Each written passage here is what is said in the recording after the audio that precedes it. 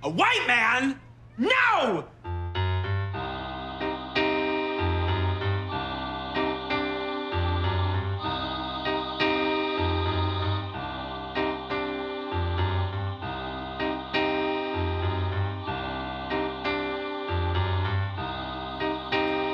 Hello, and welcome to The Unsub is a White Man. I'm Sarah. And I'm Emily. And we are back again with another Criminal Minds recap, and I am pumped about this episode. Yeah, I know we said that the last one was the best one. We were wrong. We were so wrong. This one is so much better. It's a great episode. This is why we watch this show. Yes. They sprinkle these little good ones in there. Yeah. Every few episodes to remind you how good they can be. Yeah.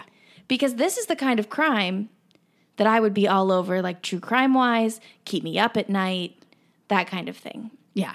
It is a really, really exciting one. Mm-hmm. Lots of twists and turns. Yeah, and this is the least amount of notes I've taken so far because I was so engrossed in the story. I think I watched this one 4 times. It's so good. And I rewound and rewatched different parts so many different times too outside of the full rewatches. Yeah. It is a masterpiece of Criminal Minds, I think. They really, this is what they've been working up toward this whole time. Yes. So before we get into it, I wanted to give a quick note. In episode 1, we were talking about Reed's education history because it doesn't make sense. Yes. So I found out a little bit more about it. It still doesn't make any sense. Oh, good. But he actually graduated high school at 12 and then earned his bachelor's degree in philosophy at 16. So 4 years, bachelor's degree, makes sense. Yeah. But wait a second. Yes. Why would it take him a full 4 years if he did primary, elementary, high school, all of that? Not sure. Just easing himself in. All right. But however, he did earn a doctorate in math the next year.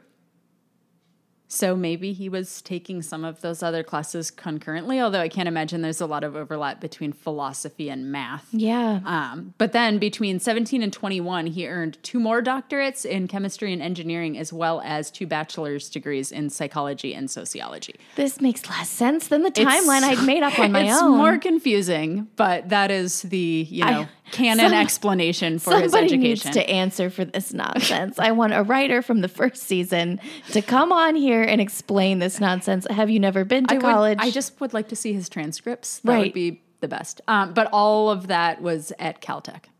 So, yeah. I'm glad I have a glass of wine because I would just be completely outraged otherwise. I know, it's very confusing. That's super confusing. But that is their explanation for it. Well, it's nonsense. It is. They would have been better not saying anything at all, but and fine. just letting us guess. Yeah, fine, we'll take it. Yeah. You know what I'm going to do is just dedicate an absurd amount of time to working out an alternate timeline that makes more sense. Spreading him out over different programs. Just going to be looking at all of the course sequences at Caltech for getting every one of those degrees and figuring out which classes you would actually have to take. Yes. Yeah. And I'm willing to do it. You know I will. This is my whole life now. It's going to be your winter break project. All I do is Criminal Minds. I'll put my puzzle aside, and that will be my new puzzle, my Spencer Reed puzzle. That's the kind of puzzle I could get into. Not a jigsaw puzzle. But it'll just be that episode of It's Always Sunny with Charlie in the mailroom and all of the Pepe Sylvia. Sylvia. No Pepe Sylvia. That will be me at the end of my 2 weeks trying to figure out the Spencer Reed debacle because it doesn't make any sense. It's the inevitable conclusion of that project. But we're not here to talk about my side projects. We're here to talk about Plain Sight, which originally aired October 12th, 2005. Yes. What a time to be alive. Really. All right, so this one opens in a nice San Diego neighborhood, and there's a woman, and she's doing step aerobics to Respect by Aretha Franklin. Love it. Great opening music. These are great opening moments. The shot following the bird down to her house. Yeah. And I am an avid step aerobicizer, as you know, so I was very excited to see this. So then downstairs in her house, we see a gloved arm reach through the open window, and the intruder comes in and then turns off the leaking faucet, which was very considerate. Very considerate. He spends some time just kind of touching expensive looking items throughout her house, which is gross. The intruder moves through the house, and then behind the woman, the door just slowly opens. Like you see the door handle or the doorknob turning. And then she kind of turns, like, not because she hears him, but just as a part of her step aerobics routine, and he just jumps out and grabs her face. So that had to be... No.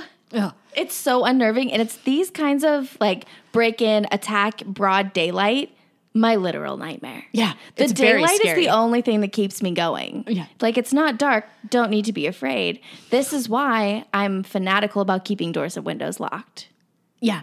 Even during the day. Yeah. Like, if I'm not in the room where the unlocked windows and doors are, I lock them again when I leave. And, like, I don't ever close doors in my house when I'm home alone either. No, I want to see what's coming around the corner. Exactly. I'm not a psycho. I always leave I was thinking about that because my first thought during that scene was, why does she have the door closed? Sight lines are important. I never shut doors when I'm home by myself. No, never. And it's like, I mean, BTK.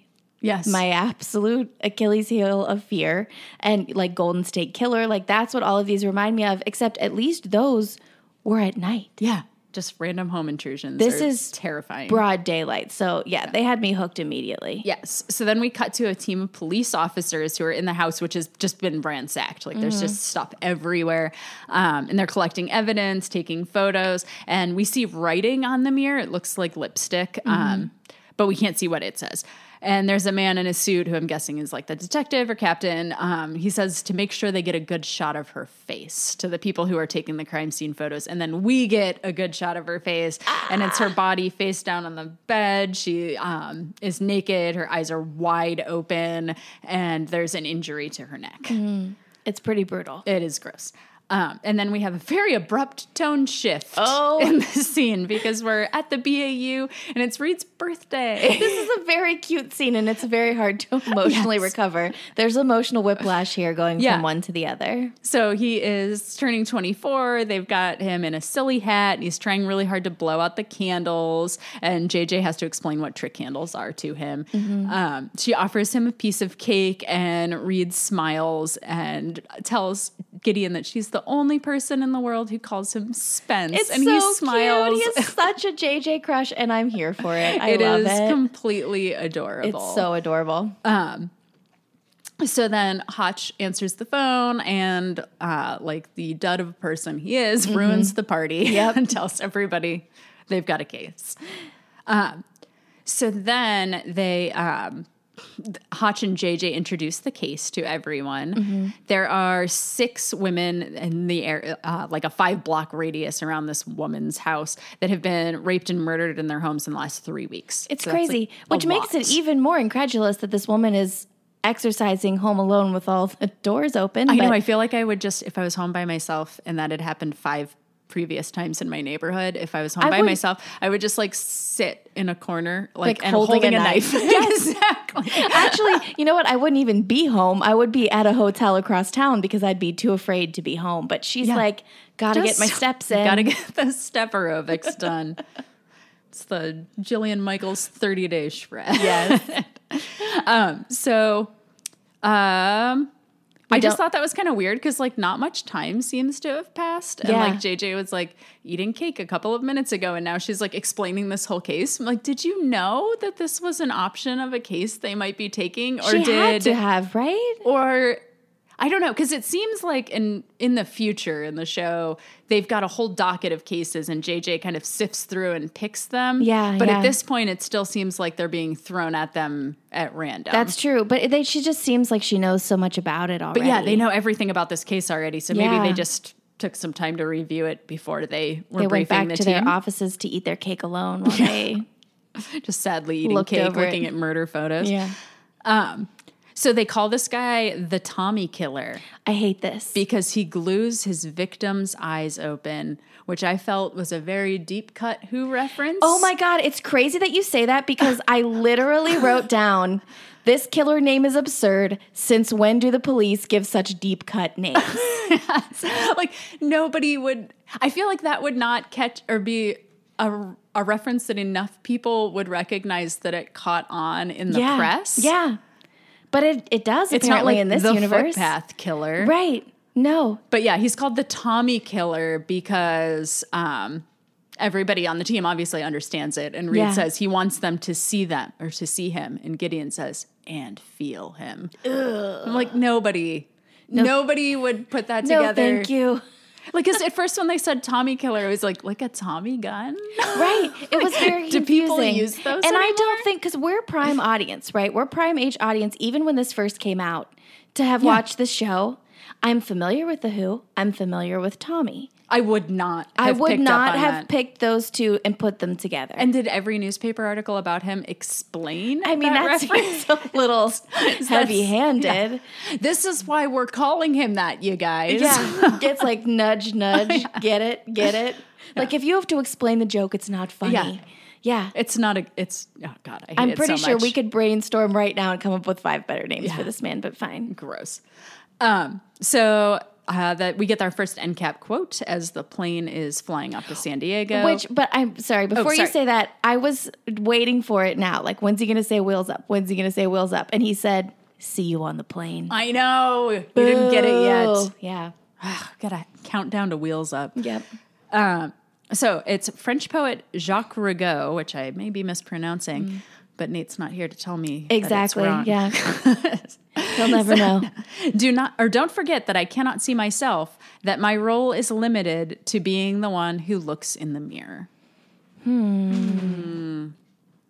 So then on the plane, Hotch is explaining that the latest victim, the woman that we saw in the cold open, was found by her kids when they returned from school. God. And I was just completely horrified by that entire prospect, because we see when the killer's going through the house, like a family photo, and she's got 2 sweet little kids. Yeah, and they look like they're young. like 8 and 10. It's a lot. Just absolutely horrible. That she had been strangled with a thin ligature that was probably a wire of some sort, and she had her mouth duct taped shut, but they didn't find any wire or any duct tape at the scene. So he must have brought them with him. And then they tell us what was written on the mirror, which was, fair lady, throw those costly robes aside. No longer may you glory in your pride. Take leave of all your carnal vain delight. I am come to summon you away this night. Which, of course, Reed knows. Reed knows. He says the last line, just takes over for Hotch when he's explaining it. And he says it's a 17th century ballad that depicts a conversation betwixt death and a lady. And he does say betwixt. He does say betwixt. And I just love that, because Reed had been doing basically Googling death. Right, is how he came across this. And I was like, it's so cool that Reed and I are doing similar Google searches about all of these cases. But then when he said it, did you notice the way that Gideon looks at him? He gives him the proudest, dad. paternal smile. Yes. Where it's the way your dad would look at you when you were performing in the school talent show. He's It's so adorable. proud that he knows it. And it's because I looked it up, like Reed. The great messenger of mortality, or a dialogue between death and a lady. So two names, Reed. You could have told us that. And you could have been more exact about the date, but it's fine. Elle asks if they're looking for a literature professor, which I thought was pretty smart. that's who would good. be familiar with something like that? And Reed says, oh no, it could be anybody with an internet connection, and you'd be surprised what comes up when you type death into a search engine. I bet it's not this ballad, though. I typed death into a search engine, and Google turned up literally slightly over 2 billion results. I don't know how far you would have to scroll down before you. You mean one of the first few wasn't that It was ballad? not the ballad, surprisingly. Weird. Also, that scene reminded me exactly of the scene in Knocked Up, where they're in the car and the little girl tells Katherine Heigl's character that she Googled murder. Oh, and yes. she's like, why would you Google murder? Yes, that's why would you Google death? But yeah, Reed going, you'd be surprised at what turns up when you type death. I'm like, that's exactly like an 8-year-old telling you they Googled murder. But then Morgan, being his typical Morgan self, says, it's no wonder you can't find a date. Googling weird stuff. What else do you talk about on a date? You could do. Should I just talk about Criminal Minds, or should I talk about the things I Googled while watching Criminal Minds? I know. Find me somebody that doesn't Google weird stuff. Yeah, seriously. So, yeah, he is just continues to just give Reed shit, and he's just I just can't figure out what they're doing with him because they can't figure out what they're doing with him so yet. unlikable at this point. And I know he gets better because I do not remember hating him this much, but like this current Morgan is not for me. No. Not a fan at all. So then we go away from the Spencer bullying that's happening on the plane, and we see a woman who's on a patio and she's checking on some lemon trees, and we see somebody like moving around watching her out on her patio. It made me so nervous right from the get-go. Yeah. So he's wearing like the same color shirt. Like we don't see anything other than like the blurry like shirt, colors, but it looks like that like blue like canvas jumpsuity kind of material. So the BAU arrives at the San Diego Police Department. They meet the captain, who's the man from the cold open. They've got like all their murder boards, murder boards that just have all these horrible pictures of all these poor dead women. And this moment with Gideon, like looking at everything and the voices, you hear and the like all images, the like the women's voices. They're and like talking to their kids. Yeah. Oh, it's rough. Yeah, it's terrible. So Spencer is talking about depictions of death in Renaissance art and to JJ, and she just says, "It's creepy," and he's like, "Yes, creepy." Like me. Yes. But I just would like to take a moment and discuss JJ's look in this scene. Yes. Did you note how just drastically 2005 it was? Like she has like cami under her, the side parted hair, which is very like smoothed down, and the bronzer and like the shimmery eyeshadow, like, straight all the way down to the end. Yeah. Yes, and like the hoop earrings. And it was like, oh boy, doesn't she have like the white cami under the longer? I think tee? at some point she does. She has that like scene. yeah. Yeah, it was just, it's a real time capsule. And I think. And an outfit we all wore once upon a time. Yeah. I'm like, that's exactly what I would have worn to like a job interview at that time. Yeah. Like thinking that I looked as professional as a person possibly could have while still looking like a child. Yes. Yes. I was to dress thinking up like a the same grown-up. thing about one of Elle's outfits where she's wearing like flared dress pants, and then the layered cami with the professional shirt on top, and then the long layered necklaces. Yes. And then her like leather. Oh my God. It's all bag. just like stuff Like that you. I wore that outfit. Yeah. I bought it at Kohl's.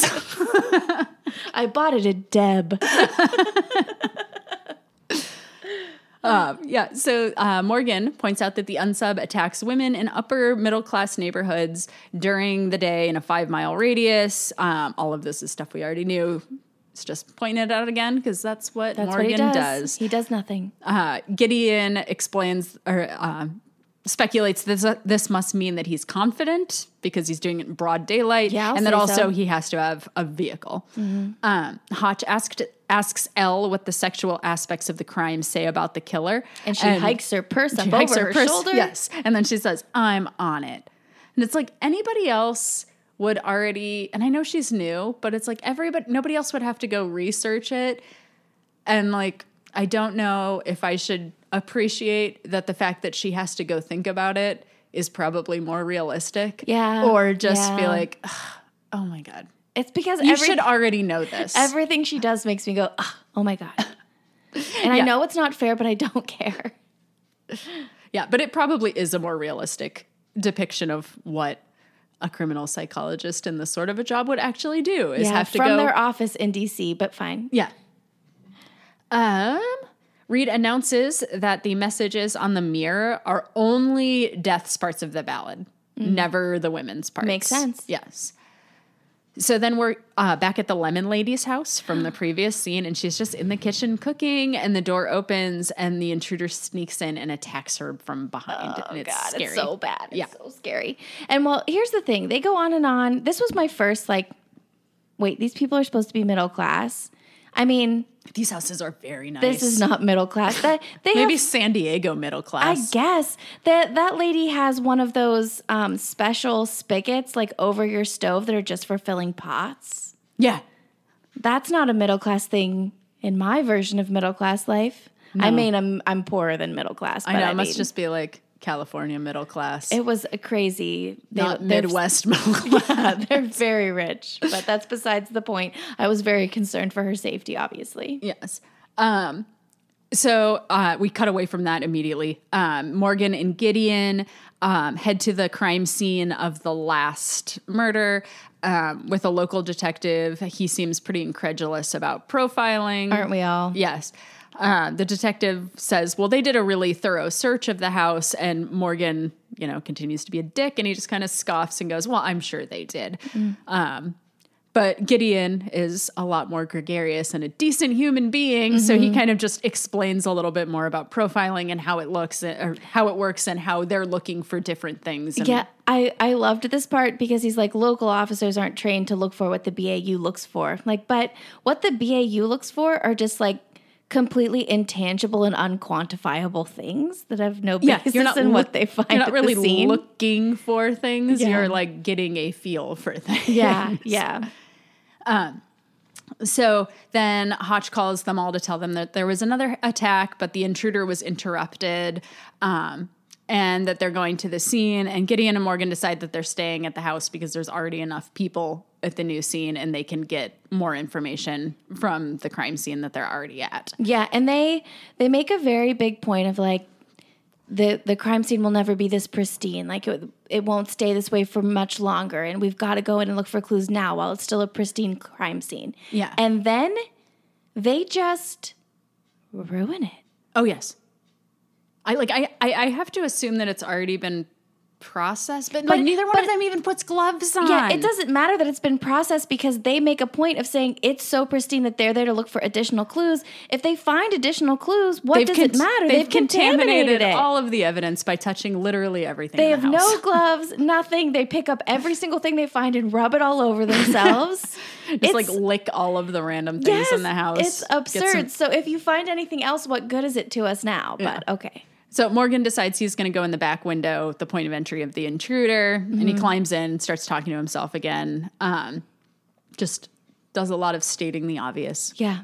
Which is what he does. And then we're back at the Lemon Lady's house. Hotch and Elle are there, and the CSI people, or like forensics people or whatever they are, they're processing the scene, and Hotch says, she's a lucky woman. Yeah, that feels lucky. I bet she feels real lucky. Yeah. It's like, God, Hotch, come on. All these points are coming right off of his score in this episode. Yeah. For how good this episode is, they really let him fall down. I'm like, how dense can you possibly be? And then, to her credit, Elle just looks at him and goes, she probably doesn't really feel that way right now. And it's like, yeah, good on you, Elle. Elle does a really nice job in the scene because she also takes the moment, like, she's surrounded by men. Can we please get all these freaking men away from this woman? That was the next thing that I have written down. There's like 7 male cops hovering over her. They're not talking to her. Yeah. They're only talking to the husband and asking him, and he's insisting that like it was a 6-foot-tall black man. I love it because the guy, the husband says it's a black man, and Hodge is like, it was a white guy though. Like he insisted on being a white nuts up. Yeah. So he, so Elle, does the thing where she's like, I'm going to go talk to her. She's surrounded by men, and she takes her outside, and she just says like, I'm not going to ask you any questions until you're ready. Like you just sit here, take a breath. Good on you, Elle. Finally. Yeah. I'm like, and it's like in this moment, I'm like, this is what Elle is good at. Like, this is where you should be. Like, this is the kind of job that you're good at. And it, like, in those other episodes, it's like, it feels like you're trying to force yourself into a role that isn't your strong suit. Like, stick with what you're really, really good at. Her background is sex crimes, right? They should have her face to face with this victim. Yeah. Alone. Yes. They're not worried about that, though. So Elle trusts her, or the woman just trusts Elle, decides to start talking to her, and she explains to her that the man was wearing a ski mask and gloves, I assume. So I don't know how you could tell So what I don't race know he how was. her husband was so sure, because the woman even says like, I'm not sure about the race, but her husband seems absolutely sure. So I'm not quite sure. Right. And in a moment like that, it would be so hard to recall any details about that person. But the woman just keeps saying, like, she says that she just stared into his eyes the whole time because she said, if he's going to kill me, he's going to look in me. And it was like, badass. Good on this lady. Badass old lady. I She's liked her. Like, not like elderly, but No, she's an like older woman. 60s, yeah. 70s. Yeah. And she's not afraid. Yeah. She's like, I'm going to go down looking directly in your eyes. But sir. yeah, she was tough. I liked her. So then we cut back to Morgan's internal monologue. He is wandering around and looking at all the broken stuff. And he's like, well, why didn't the woman hear any of this? And then he's like, oh, he must have done it after she was dead. Like, Obviously. yeah. Okay. Thank you. Like, He knew he had a lot of time. yeah. No, she's just upstairs exercising while someone's vacuuming her home. She doesn't And notice. breaking all of her china Yeah. and smashing her cappuccino machine. I know, Morgan. So Gideon is looking at the message on the mirror, and he says that the unsub's destruction of all the woman's expensive belongings symbolizes the casting off of jewels and riches mentioned in that particular part of the ballad. So then we find out where Reed has been this whole time, and he's just back at the police department just doing some literary analysis. No big deal. Yeah. He wonders why the unsub didn't start leaving messages until the fourth victim. It's a good question. Yeah. But then Gideon, he's got his intuition, which is like, this one wasn't a huge leap. Like, this is a really good thing, I feel like. And do you remember what he realizes? That he wants the attention? Is that this part? Yeah. Yeah. Where he talks about how he didn't start leaving the messages until the fourth victim because he wasn't getting enough attention. Yeah, he and wants credit. The press started covering him after he started leaving the messages. Yeah, so it's Gideon his signature. realizes that he must be in it for a lot of the attention here. Like the wet bandits. To let everybody know that they're all tied together. So then Hotch reports that the offender in the last attack was a black male, which they don't know. Look, I have an anecdote for you. Yeah. So before Nate and I were married, I lived in a first floor apartment. And in my bedroom, I used to charge my phone on the windowsill. And I would prop the window open because it's summer and it's hot, right? Yes, I vaguely remember the story, but So I can't remember. I was sleeping one night. Nate was there. We're sleeping in bed. And I hear this noise at the screen. It sounds like a bug is stuck in the screen. And I sit up and I pull back the curtain, and there is a person reaching into my window face to face with me. There to take my phone, I'm sure, because it was charging so you could like see it in the dark. And my bedroom was at the back of the house, like along an alley, not near the street. So I pull this back and I'm face to face with a stranger. And I just like swiped my phone off the ledge and he ran away. And then you never slept again. And then I never slept, and I moved after that. But and then you burned the house down. It was terrifying. So we called the police because nothing had been taken from me. Well, you want them to know. I want them to know that this had happened in case other like small break-ins are happening in cars or in open windows in the neighborhood. And this police officer asked me to describe this person, and I had nothing. It's like your adrenaline is going so fast and there's so many thoughts going through your brain and you're so worried about your own safety. It's dark. I wear contacts. It's night, so I don't have them in. I'm not wearing my glasses or anything. I couldn't even tell. He said, was he black or white? I was like, I don't know. I think he was wearing basketball shorts. He's like, cool. That's really helpful. This is why eyewitness testimonies are notoriously terrible. Yes, eyewitness testimony is garbage. So the fact that this husband keeps claiming it's a black man, like, bullshit, man, you don't know. Yeah. But then Morgan points out that cross-racial attacks just don't happen. So I looked that up, and I found a statistic from, I believe it was the University of Michigan, a study that they did there, and it said that 93% of sexual assaults are intra-racial, but 7%, like that's a small percentage, but not small enough to say that it's statistically insignificant enough to say it just doesn't happen. Yeah, that's a gross overgeneralization, I would think. Yeah, like that's...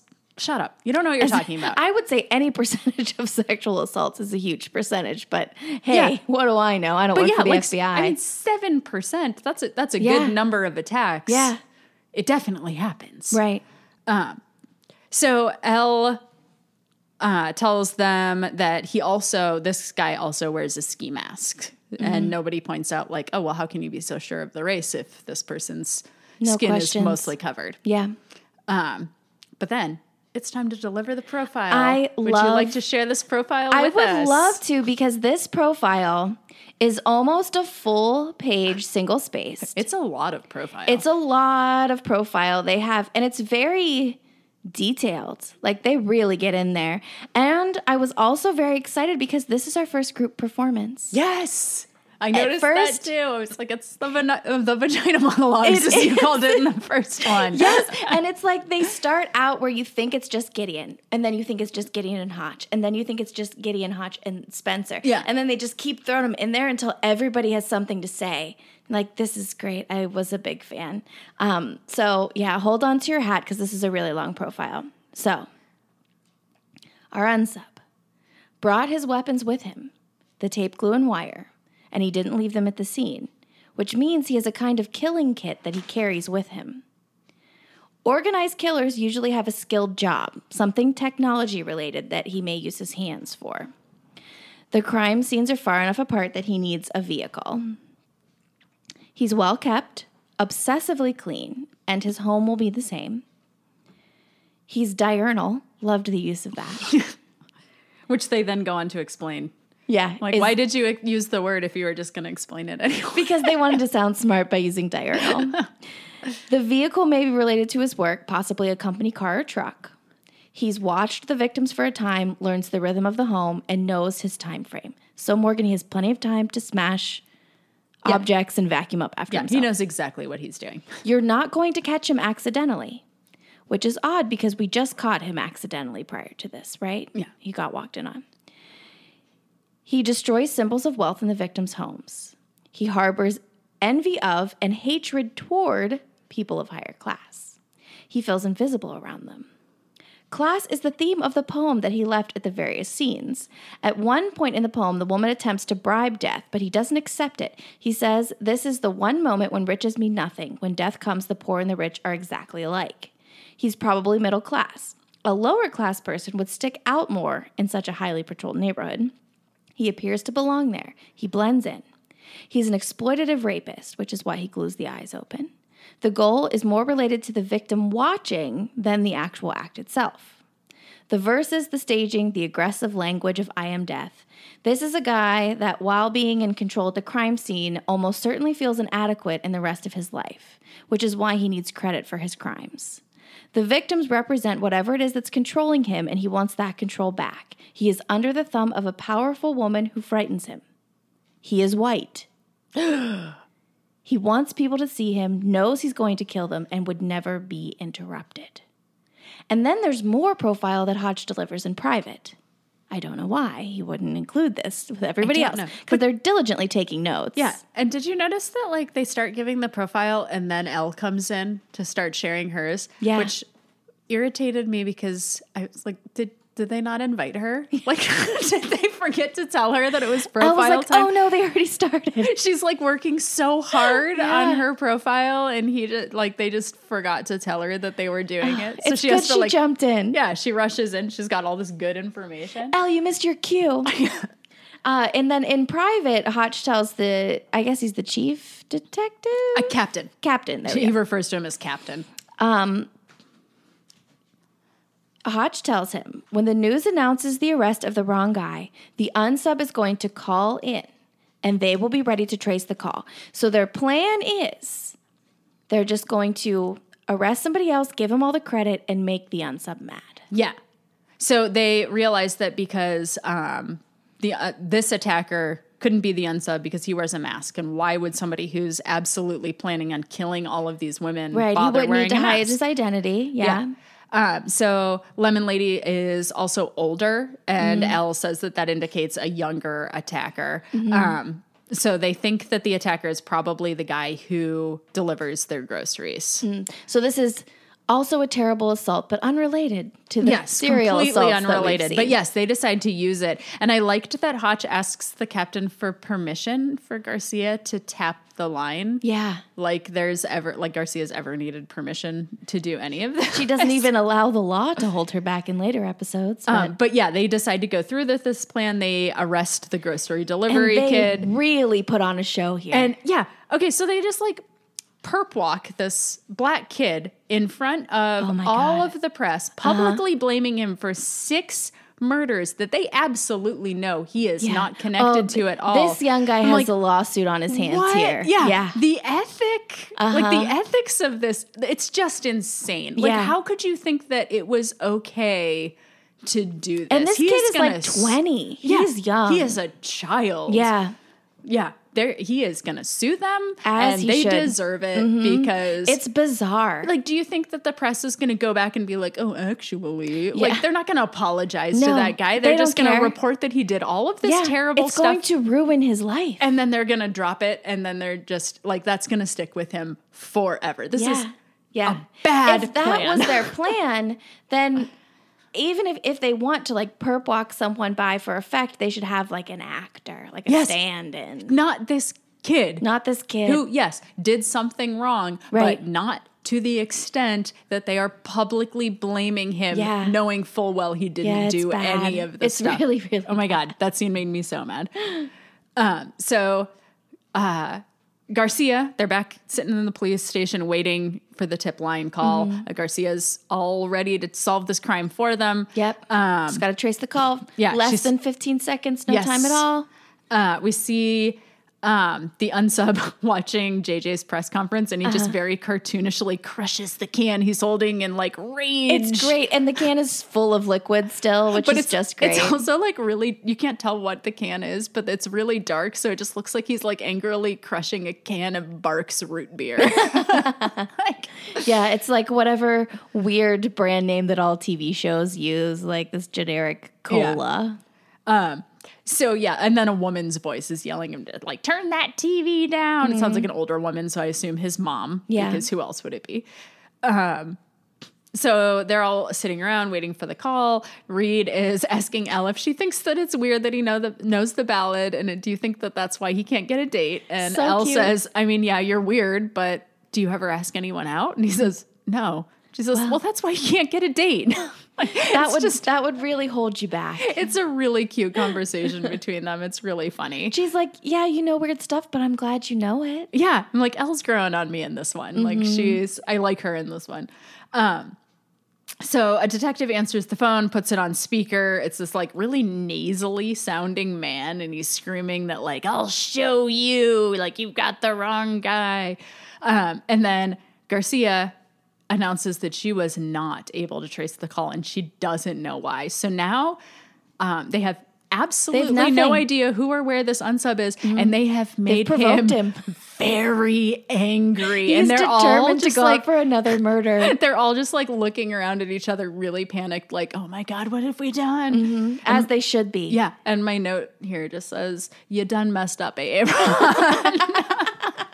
That is the only thing I could think of when they show Hotch's face, because he is just like, shit.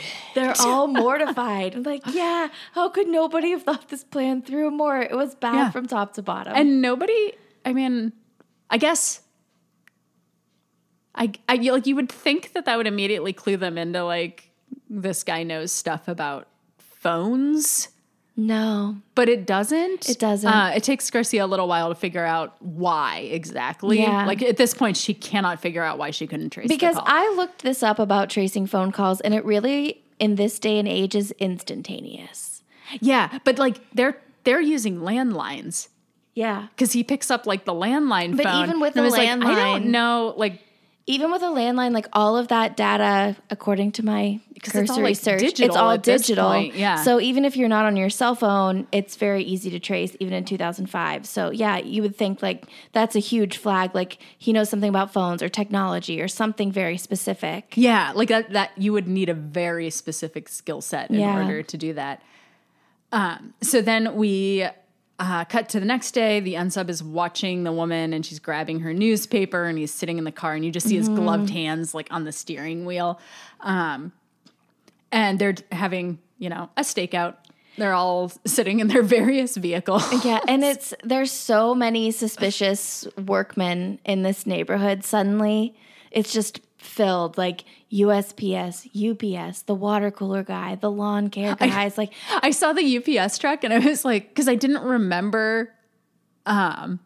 I was like, I know it was somebody with like a work truck, and then I saw the UPS truck and I was like, well, that's obviously not it because UPS would not agree to let them use a UPS driver as a murderer. Like that's an actual company. Yeah, like, they have a fake company. Yeah, but there's so many work trucks suddenly just filling this neighborhood. So you're just seeing all of these like nondescript delivery men basically wandering around this neighborhood. And the stakes are so high and everybody is so conspicuous.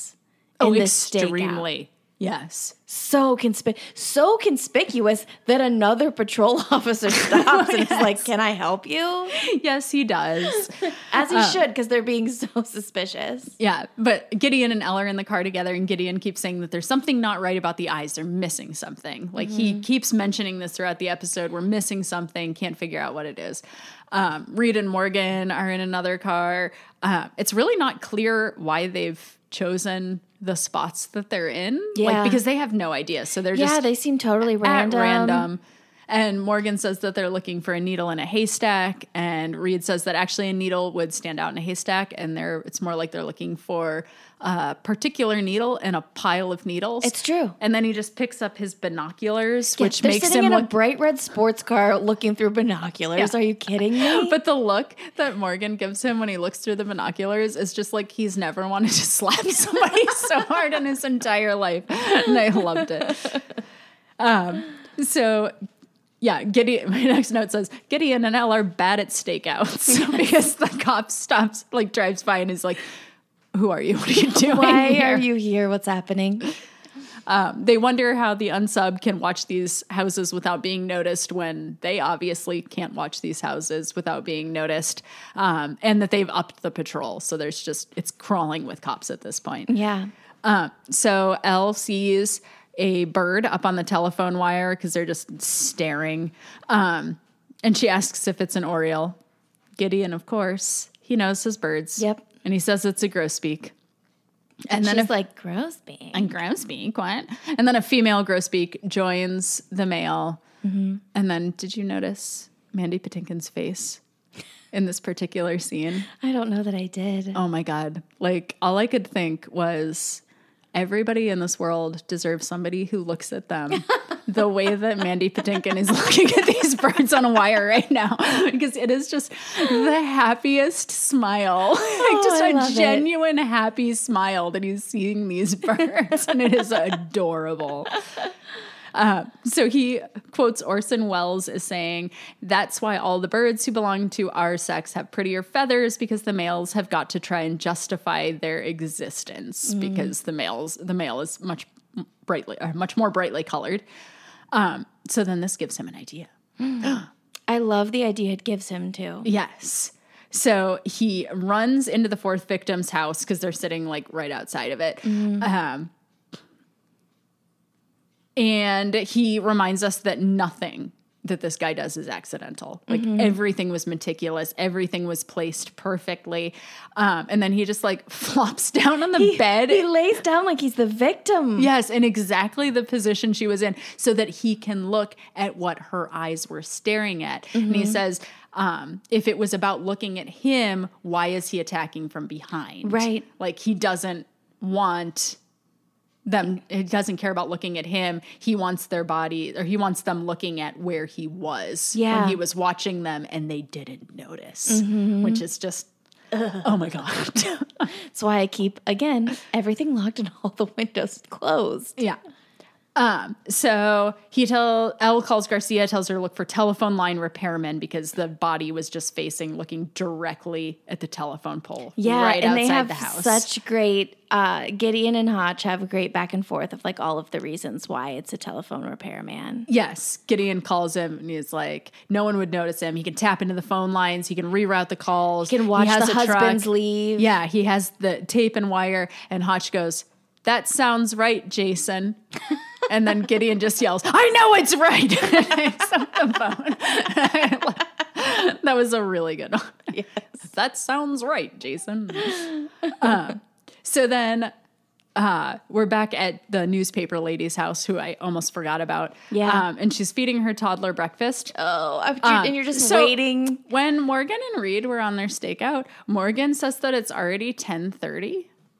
And she's just feeding her baby? And she's still in her robe from the morning. But I assume that this was probably just so you could recognize it as being the same woman. Yeah, because I guess. you wouldn't otherwise. Yeah. But I was like, geez, like, you've been in your pajamas all This day. lady have clinical Like, depression? I know. Like, this is pre-pandemic. It is not okay to wear your pajamas all day Her like it baby is had now. to have been hungry before 10:30 a.m. But yeah, they're both still in their jammies.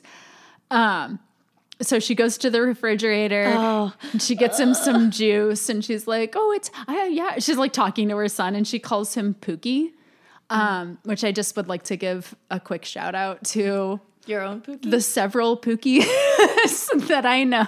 Oh, boy. The several poor men and boys who have been saddled by their mothers with Gross. the nickname Pookie. That's disappointing. I know, including my own son. So there you go. Sorry, buddy. I usually call him Buddy now. Yeah, that's better. Yeah.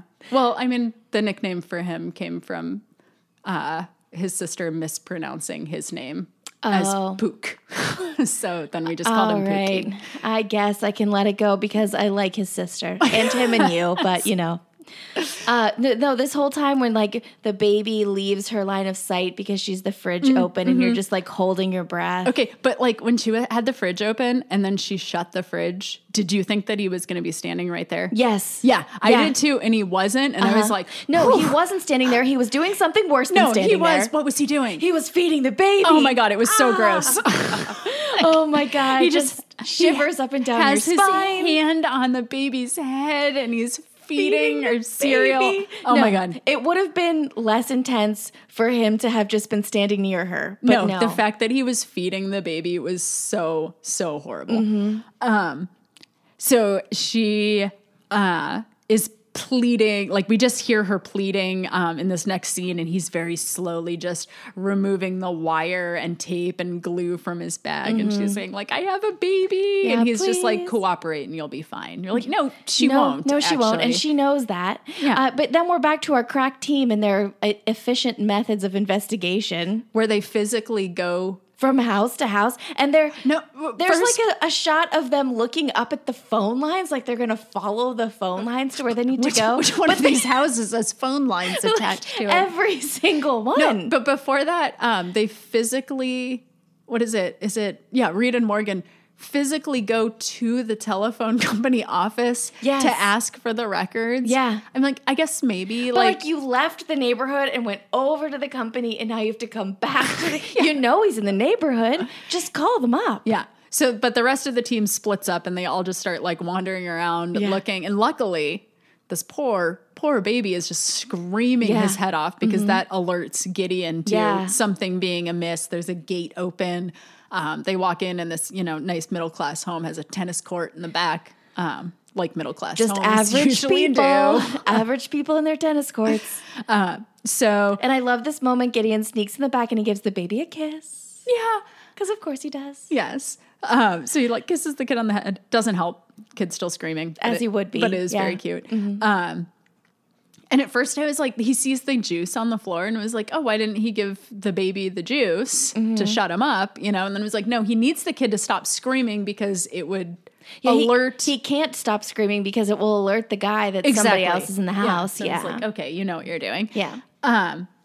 So he goes upstairs. He makes it almost all the way to the bedroom before he steps on a squeaky floorboard. So when he walks in, the guy, who is a white man, Oh, who would have thought? has a gun on the lady's head, and Gideon He does his thing. He does his goading thing. He does. He taunts. The Gideon goading is what I'm going to start calling it, because it's every time. He has so many bad things to say about these guys. Yeah, so he just taunts him and says, you know, if I let you go, everyone will forget about you. Nobody will even remember who you were. Every once in a while on a TV special, they'll be like, what happened to that Tommy killer? Oh, well, who cares? Nobody. No one will remember you. No one will know. But then he says, if you turn yourself in, I'll take you out here and like I'll make you as famous as all of those other serial killers. And he lists off like, you know, all the big ones.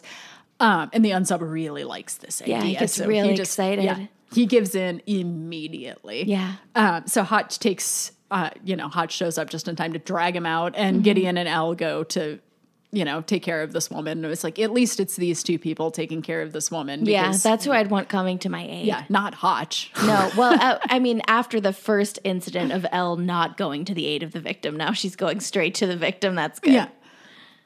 So then we get our next end cap quote, which is Rose Kennedy once said, "Birds sing after a storm. Why shouldn't people feel as free to delight in whatever sunlight remains to them?" Huh. Like, birds. Oh, the birds again. Gideon loves birds. So then they're in the plane, and Gideon gives Reed a birthday present. It is a pair of VIP box Redskin tickets. Which Spence is real confused about. Yeah, he just kind of looks at him like he's wondering like how many books he could buy if he sells these tickets, and that he doesn't even know that he calls them the Redskins. Yes. And then says that he doesn't even know what sport they are. Is this the one they play on the basketball grass? Yes, on the basketball grass.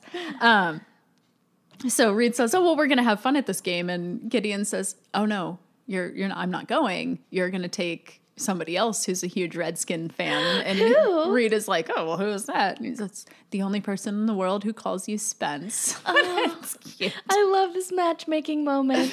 Yeah. So Reed then beats Gideon at chess, finally, and then he goes over to talk to JJ.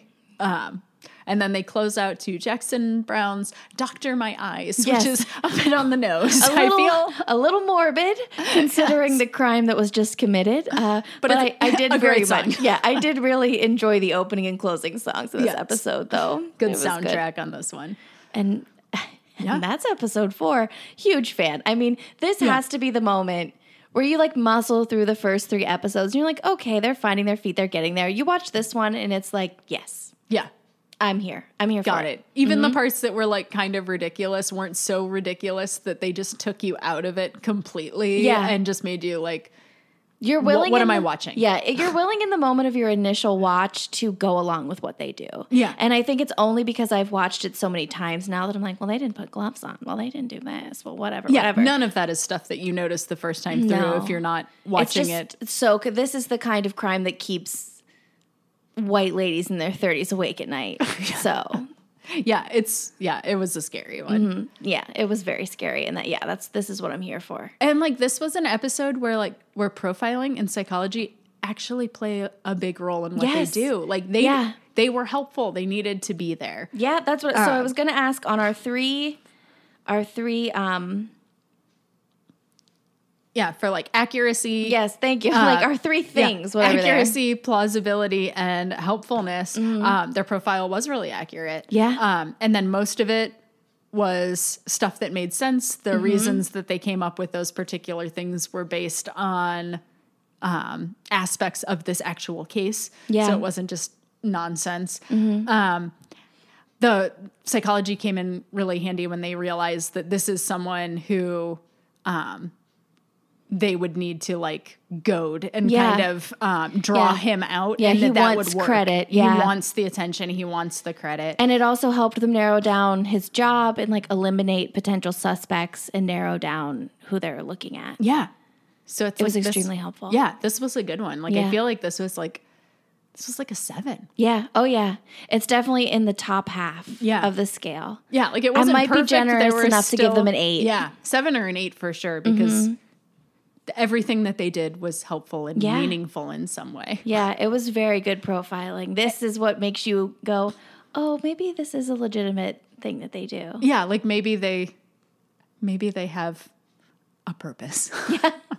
Maybe Which in some are of these episodes good at their jobs. have not. Yeah. And well, so our two other things, the statistically, white man, not white man, we're 80-20 white men here. Yes.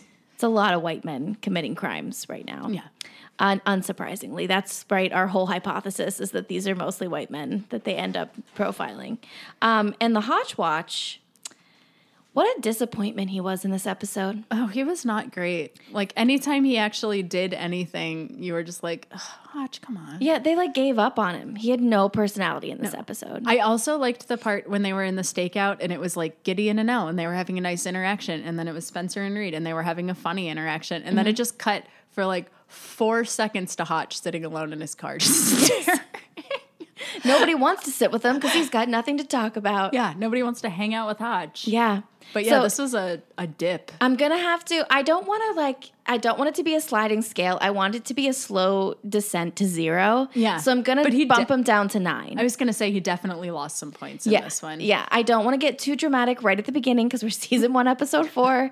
So I'm going to go from a 10 to a 9, but it does feel like a full point lost. Yeah, there's no fraction. He was absolutely nothing in this. All he did was ruin a birthday party. Yeah. And then just ruin the plan that they came up with and screw it up and provoke an unsub with no way to follow catch him. through. Yeah. And then at the very end, he just showed up, grabbed the unsub and dragged him out. And like took the credit. Like I'll He's like, I'll take him out. We're like, Yeah. that's all you're good for. Just get him out of here. Fine. And I'm hoping he bounces back a little so we can stay at a 9 for a while, or this is going to be a really quick descent to 0. No. But I can't remember. Though what I do remember is this next episode. The next episode is Broken Mirror. I think I remember this one, but I feel like I also might be combining several different episodes. It's similar to some storylines we see in later seasons for sure. Yeah. But Broken Mirror is another, from what I remember, a pretty exciting one. Okay. So I'll be excited to talk about that. Yeah, one. I read the description that it gave on Netflix. It's like, I might remember this one, or I might be remembering one far later in the series that had a similar plot, or some similar plot points. But I'm excited about it because I hope it's as good as this one. I loved it so much. Yeah, this one was an absolute winner. So this is why you spend 15 years and hundreds of hours watching this show because of episodes like this one. Yeah. Well, you can listen to this podcast on Spotify and Apple Podcasts and pretty much wherever it is that you get your podcasts. Leave us a 5-star review. You can also find us on Instagram at The Unsub is a White Man. Our theme music was composed and performed by Nate Youngblood, and we are produced by Nate Youngblood, who thankfully was not here while we were pronouncing French words earlier. Yes. He's nodding. He's also glad he didn't have to hear me try to pronounce French words. Yep, exactly. All right, join us next time in the Office of Unfettered Omniscience when we deliver another profile.